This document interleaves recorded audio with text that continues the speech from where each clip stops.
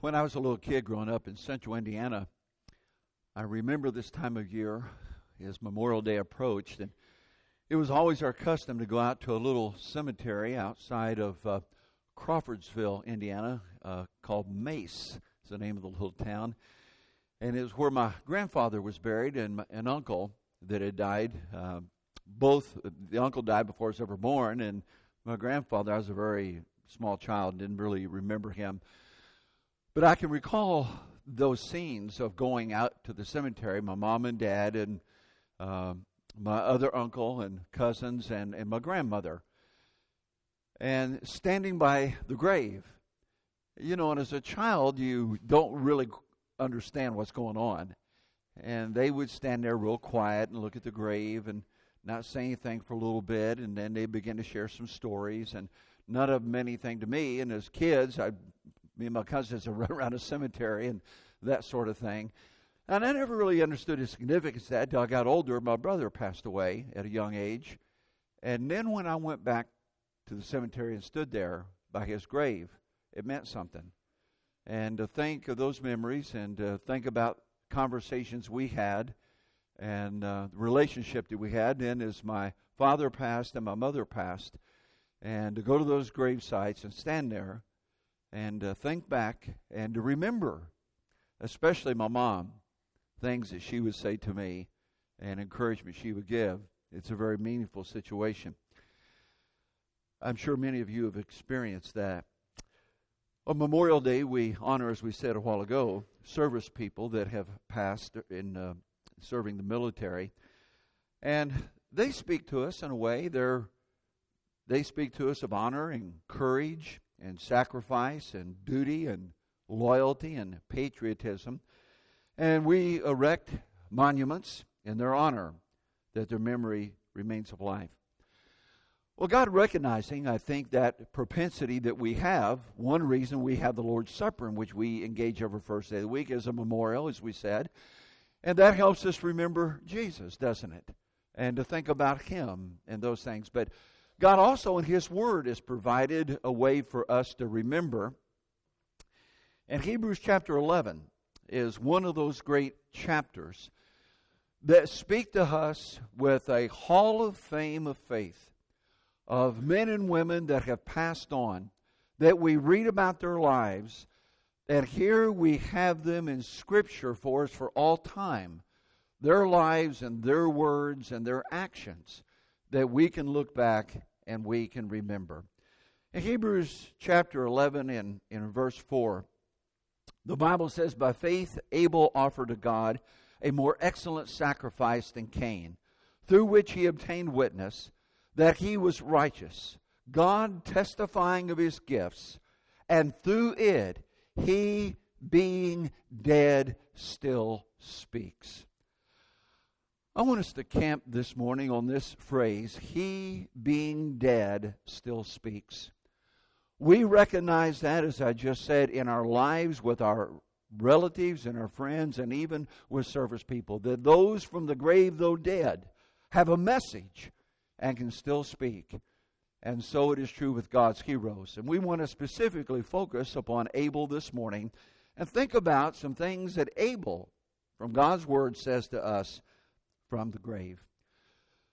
Sure, it's good to see each one this morning. As I look out over the audience and I see all of these empty pews, I am reminded of the number of people of our own church family that are out of town and over this Memorial Day weekend or visiting other places. And we miss them, don't we? They're not with us, but as I look, I also see guests that have come to be with us today, and we recognize you and thank you for coming, and hope that you're edified and uplifted by our service today, by our worship, our fellowship together, and that we can draw closer to God and hopefully to one another as we engage in this time together. If you're around this evening, I hope you could come back tonight at 5 o'clock. It's our singing time that we spend in praising God and speaking to one another in psalms, hymns, and spiritual songs. That'll be at 5 o'clock tonight, and I hope that you can come back and be a part of that service as well. It'll be a very meaningful service. It always is each month. So we're glad you're with us today, and hope as we think about these words from Hebrews 11:4 that they will be helpful to us.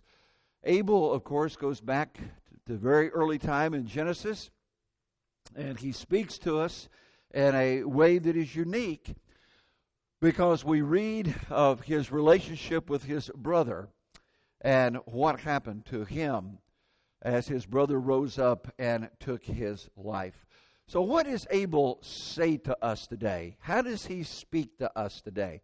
Well, let me suggest in the beginning that from the grave, Abel says that the Word of God is the foundation of faith. That Abel is the first man, according to the sacred record, that ever offered the kind of sacrifice that we read about here. That he took a lamb, a blood sacrifice, and he offered it to God. And if you stop and think about that for just a moment, that there is no established precedent for Abel to follow. There is no example for Abel to emulate. That there is no outward encouragement that stimulated him to do what someone else had done.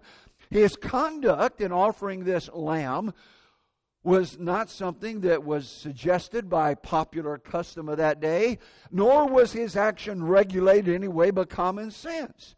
And it was neither carnal reasoning nor personal inclinations that could have moved Abel to offer this sacrifice. And so how is this behavior accounted for? Why is it that the Bible says that he took a lamb and he offered this sacrifice? Well, our text answers the question.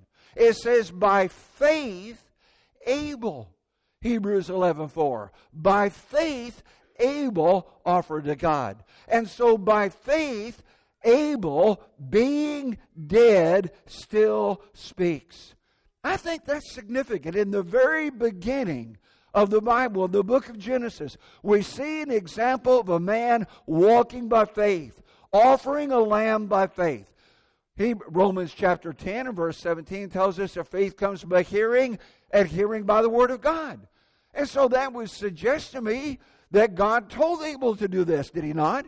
That God commanded this. If faith comes by hearing, and hearing by the Word of God, and Abel did this, and he did it by faith, he did what God told him to do. And so I suggest that Abel speaks from the grave. And what Abel says to us today is that everything that we do in religion must be done by faith, the source of which is God's Word. That we must lay aside feelings and traditions and parental guidance and denominational dogmas and so-called personal experiences, and we must walk by faith just as Abel did. He, being dead, still speaks. Now, oftentimes we will take what I just said and we like to apply that to folks that are not in our building this morning. I don't mean our members that are not here, but people that hold different positions religiously about faith. And yet here's something that I'm noticing a great deal among us, among those that have been brought up in the Lord's church, among millennials, and not just millennials, but I have noticed that especially among millennials, there is a great deal of subjectivism today. And I hear young people, college students often talking about, I think, and I feel, and I believe. And I find them, in fact, I just had someone started following my blog, and they have a blog, and I think, if I remember, it was called Radical Millennial. And I thought, I wonder what this is about. And I started looking at their blog, and these radical millennials, as they call themselves, that are writing this blog, reject the traditional church. Now, they don't reject Jesus, they say. They just want to reject the church. And I hear sometimes young people speaking with disdain of the Church of Christ. Or they speak of disdain at acts of worship. Or they speak of disdain of coming on Sunday and going through what we go through in our worship each week. Because they have found a better way, some of them think. Well, what we did this morning, ladies and gentlemen, we did by faith. We come together on the first day of the week by faith because God tells us to. I eat the Lord's Supper by faith because that's the apostolic example. And we do it every first day of the week. By necessary implication, we do that by faith. We sing. In fact, some are getting a new revelation today that there's other ways to make music and praise God. But the Bible says that we sing and make melody. We do that by faith. Faith comes by hearing, and hearing by the Word of God. Abel reminds us of that he did what God said because God told him to do it, and he did it by faith. And so then that leads us, secondly, to the fact that faith produces action. And Abel from the grave reminds us of that Abel's faith prompted him to do something. Genesis 4 and verse 4 says that he brought before God a lamb. Our text in Hebrews 11:4 says that he offered. You see, it wasn't enough for Abel to say to the Lord, Lord, I believe, and then go on his merry way and do his own thing. We were talking about in our young adult Bible class this morning about the importance of internalizing what we hear and develop a habit of not just listening to God's Word and reading God's Word and believing God's Word, but putting it into practice, of doing it, of doing what God said. Faith produces action.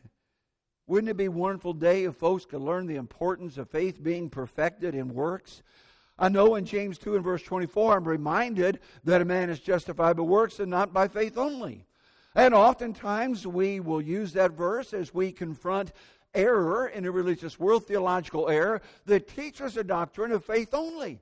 And yet, brethren, I would remind us that it's not good enough just to apply that to folks that may hold a different theological position, that is not a biblical position, but that we need to apply that. That we need to do what God said. It's not enough to believe it. It's not enough to come into a worship assembly and say, yes, that's right, but we must do what God said. We must give audience to this ancient antediluvian whose voice cries forth from the grave, and he says, if you believe, you will obey. That faith produces actions. From the grave, Abel speaks to us, and Abel says that God is the object of worship. By faith, Abel offered unto God. Abel recognized that the lamb was an expression of homage and respect and veneration paid to Jehovah. His worship was Godward. It was not done to be seen of men. It was not to honor Adam and Eve. It had nothing to do to spite his brother Cain, who offered a different kind of sacrifice.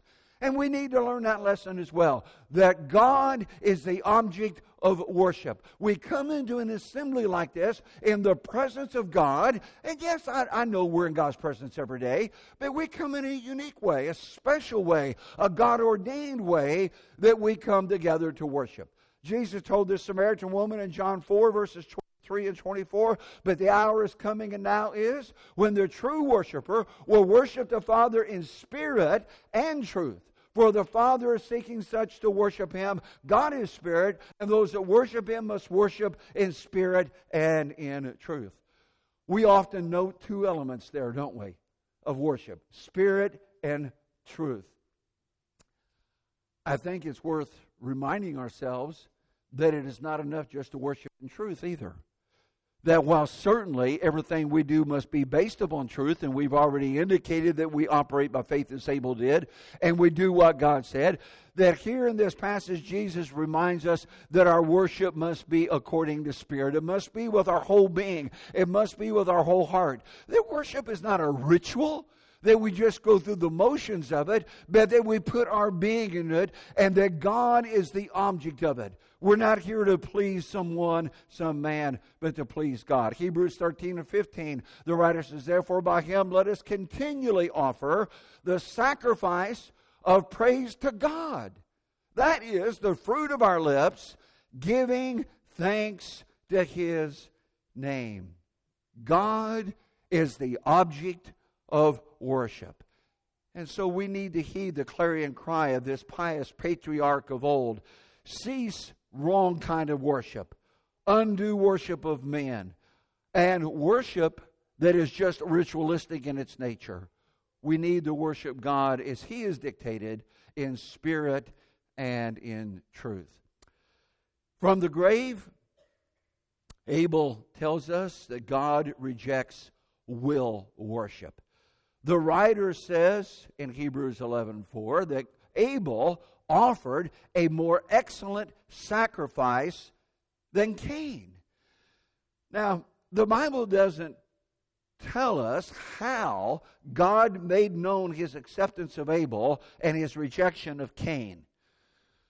The Bible says He did accept Abel's sacrifice and reject Cain, but we're not told exactly how. I don't know if He sent fire down from heaven and consumed the sacrifice like in the days of Elijah, or maybe a voice thundered from heaven.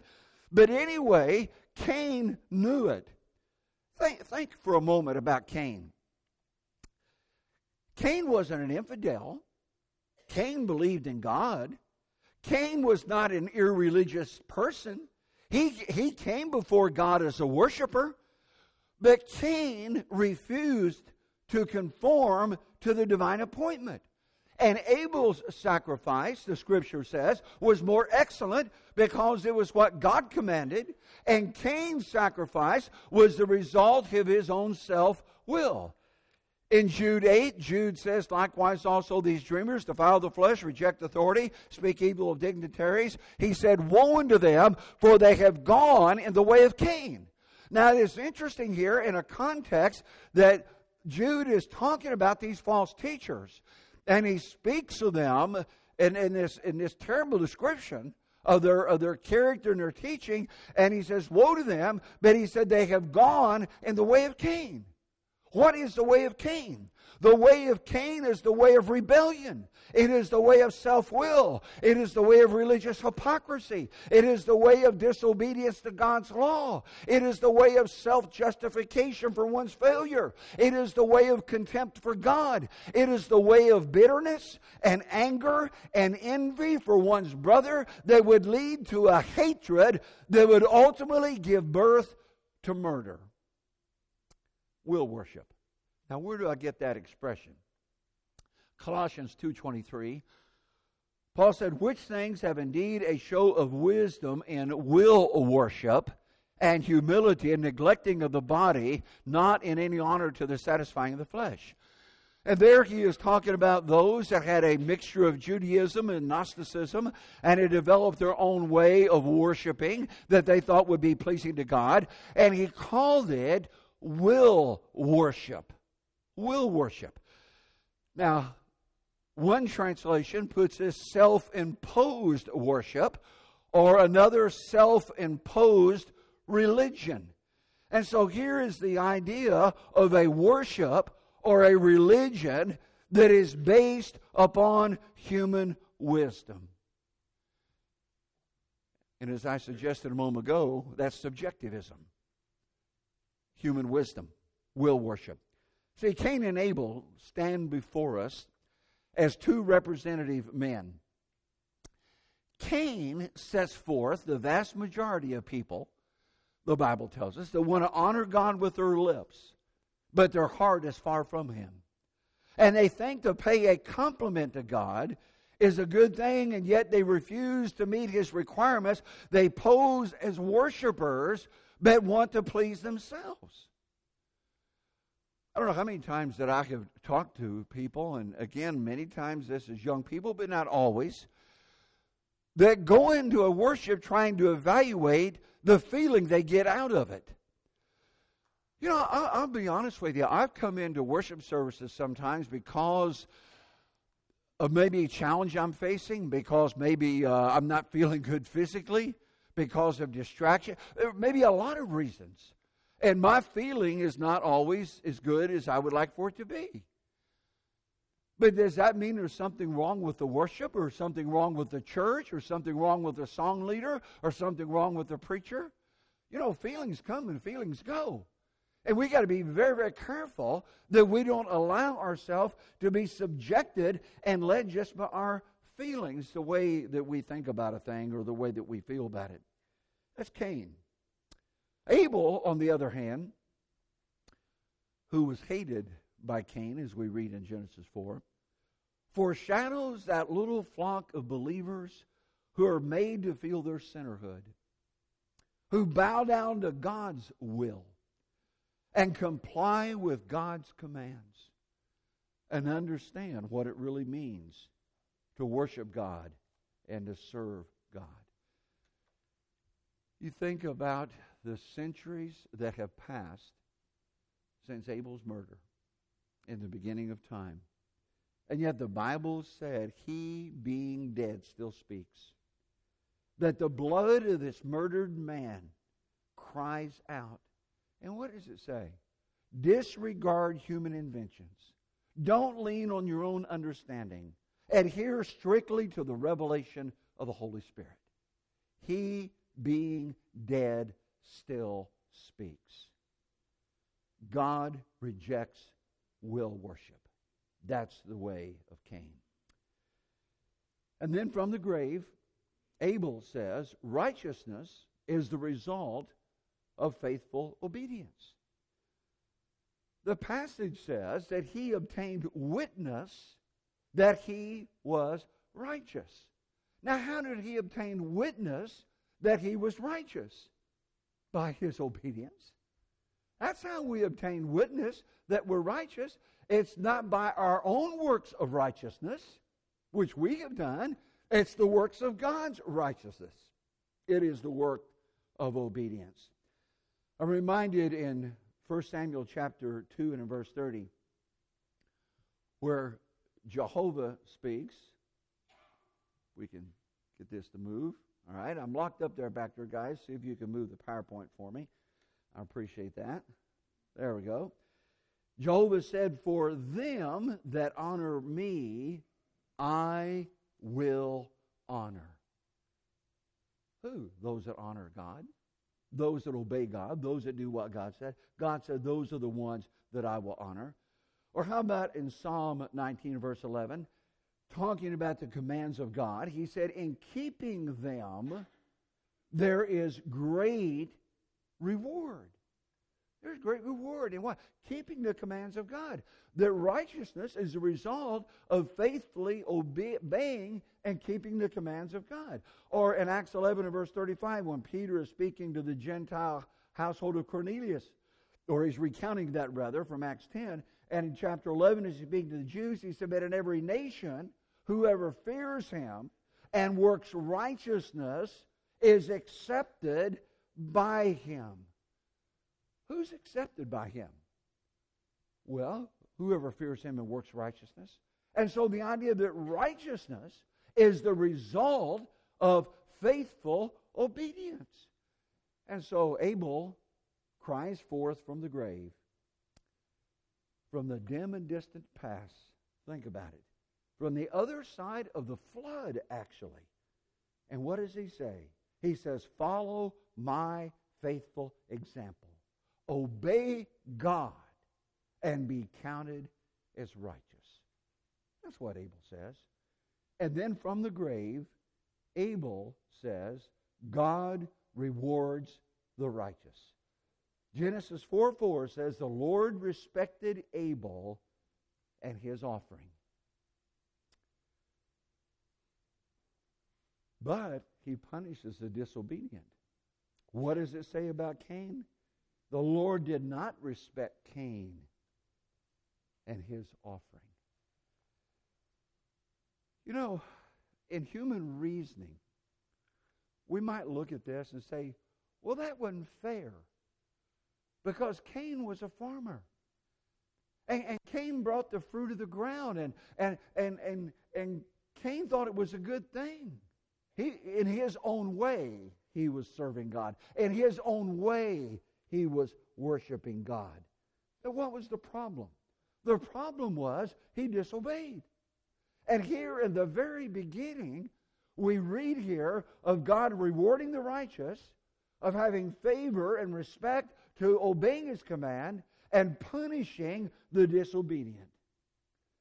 And though Abel was ruthlessly slain by Cain, the spirit of Cain exists today. Does it not, in those that reject God? And the spirit of Abel exists today as he speaks forth in the grave and he reminds us the importance of doing what God said to do. He, being dead, still speaks. I'm reminded of the scene in Revelation chapter 6. And I think it would be safe to say that Abel is numbered among that company that the Apostle John identified there. When he opened the fifth seal, John said, I saw under the altar the souls of those that have been slain for the word of God and for the testimony which they held. And they cried with a loud voice, saying, How long, O Lord, holy and true, until you judge and avenge our blood on those who dwell on the earth? Is not Abel among the cloud of witnesses? Those heroes of faith that the Hebrew writer said surround us? That he, the innocent victim of a malicious murderer, stands approved of God. And he cries forth as an example for you and I to emulate. His voice is vocal. His voice even comes from the grave. His voice verifies and visualizes the reward that awaits the righteous. He, being dead, still speaks. We may go to a cemetery tomorrow, and we may stand there over the grave of a loved one, and you may recall some encouraging words. You may recall some moments in your life when your loved one was alive that mean a lot to you. And that's all well and good. That's certainly fitting and proper. But ladies and gentlemen, wouldn't it be good for us to look into passages like Hebrews 11, read of these great men and women of faith, and to realize that there are principles there in the New Testament that God has placed for us for all time, that we are to be people of faith, that we are to listen to these people, though dead, yet speak through the living Word of God. I hope this simple lesson will be a reminder of that and will help us realize the importance of walking by faith and doing what God has commanded for you and I to do. As we close our service this morning, we know the heart of no one here. It may be that you have come with a burden on your heart of making your life right with God in some way. I don't know. It could be that you're a Christian that has not been following the voice of God and the will of God and need to make amends, maybe even in a public way, and ask for the prayers of the church family here. And we'd certainly be glad to support you and to help you in that. Could it be there's one here this morning that's not a Christian? You've never obeyed the gospel of Christ? And the Bible speaks. The Bible tells us exactly what God requires of us, to be right with Him. And the voices of the apostles, though dead, their words are recorded, aren't they, in the living Word of God? The words of Jesus, though He died, He arose from the grave, and His words still live, and they speak to us today. And they say, believe. Believe that I am He, or you will die in your sins. They say, repent. Repent, Jesus said, or you will perish. Those are the words of the Savior. Jesus said, if you confess me before men, I'll confess you before my Father, which is in heaven. And Jesus said, he that believes and is baptized shall be saved, and he that believeth not shall be condemned. Those are the words from centuries ago, but they're still applicable today. And they still point us today to the Lamb of God that takes away the sins of the world. And so if you're subject to the gospel call, if you would be right with God, and if you by faith would step out and become what God would have you to be, it'd be our pleasure and our privilege to assist you in your obedience, to begin to walk with God and to listen to the voice of the Lord. Would you come as we stand and while we sing?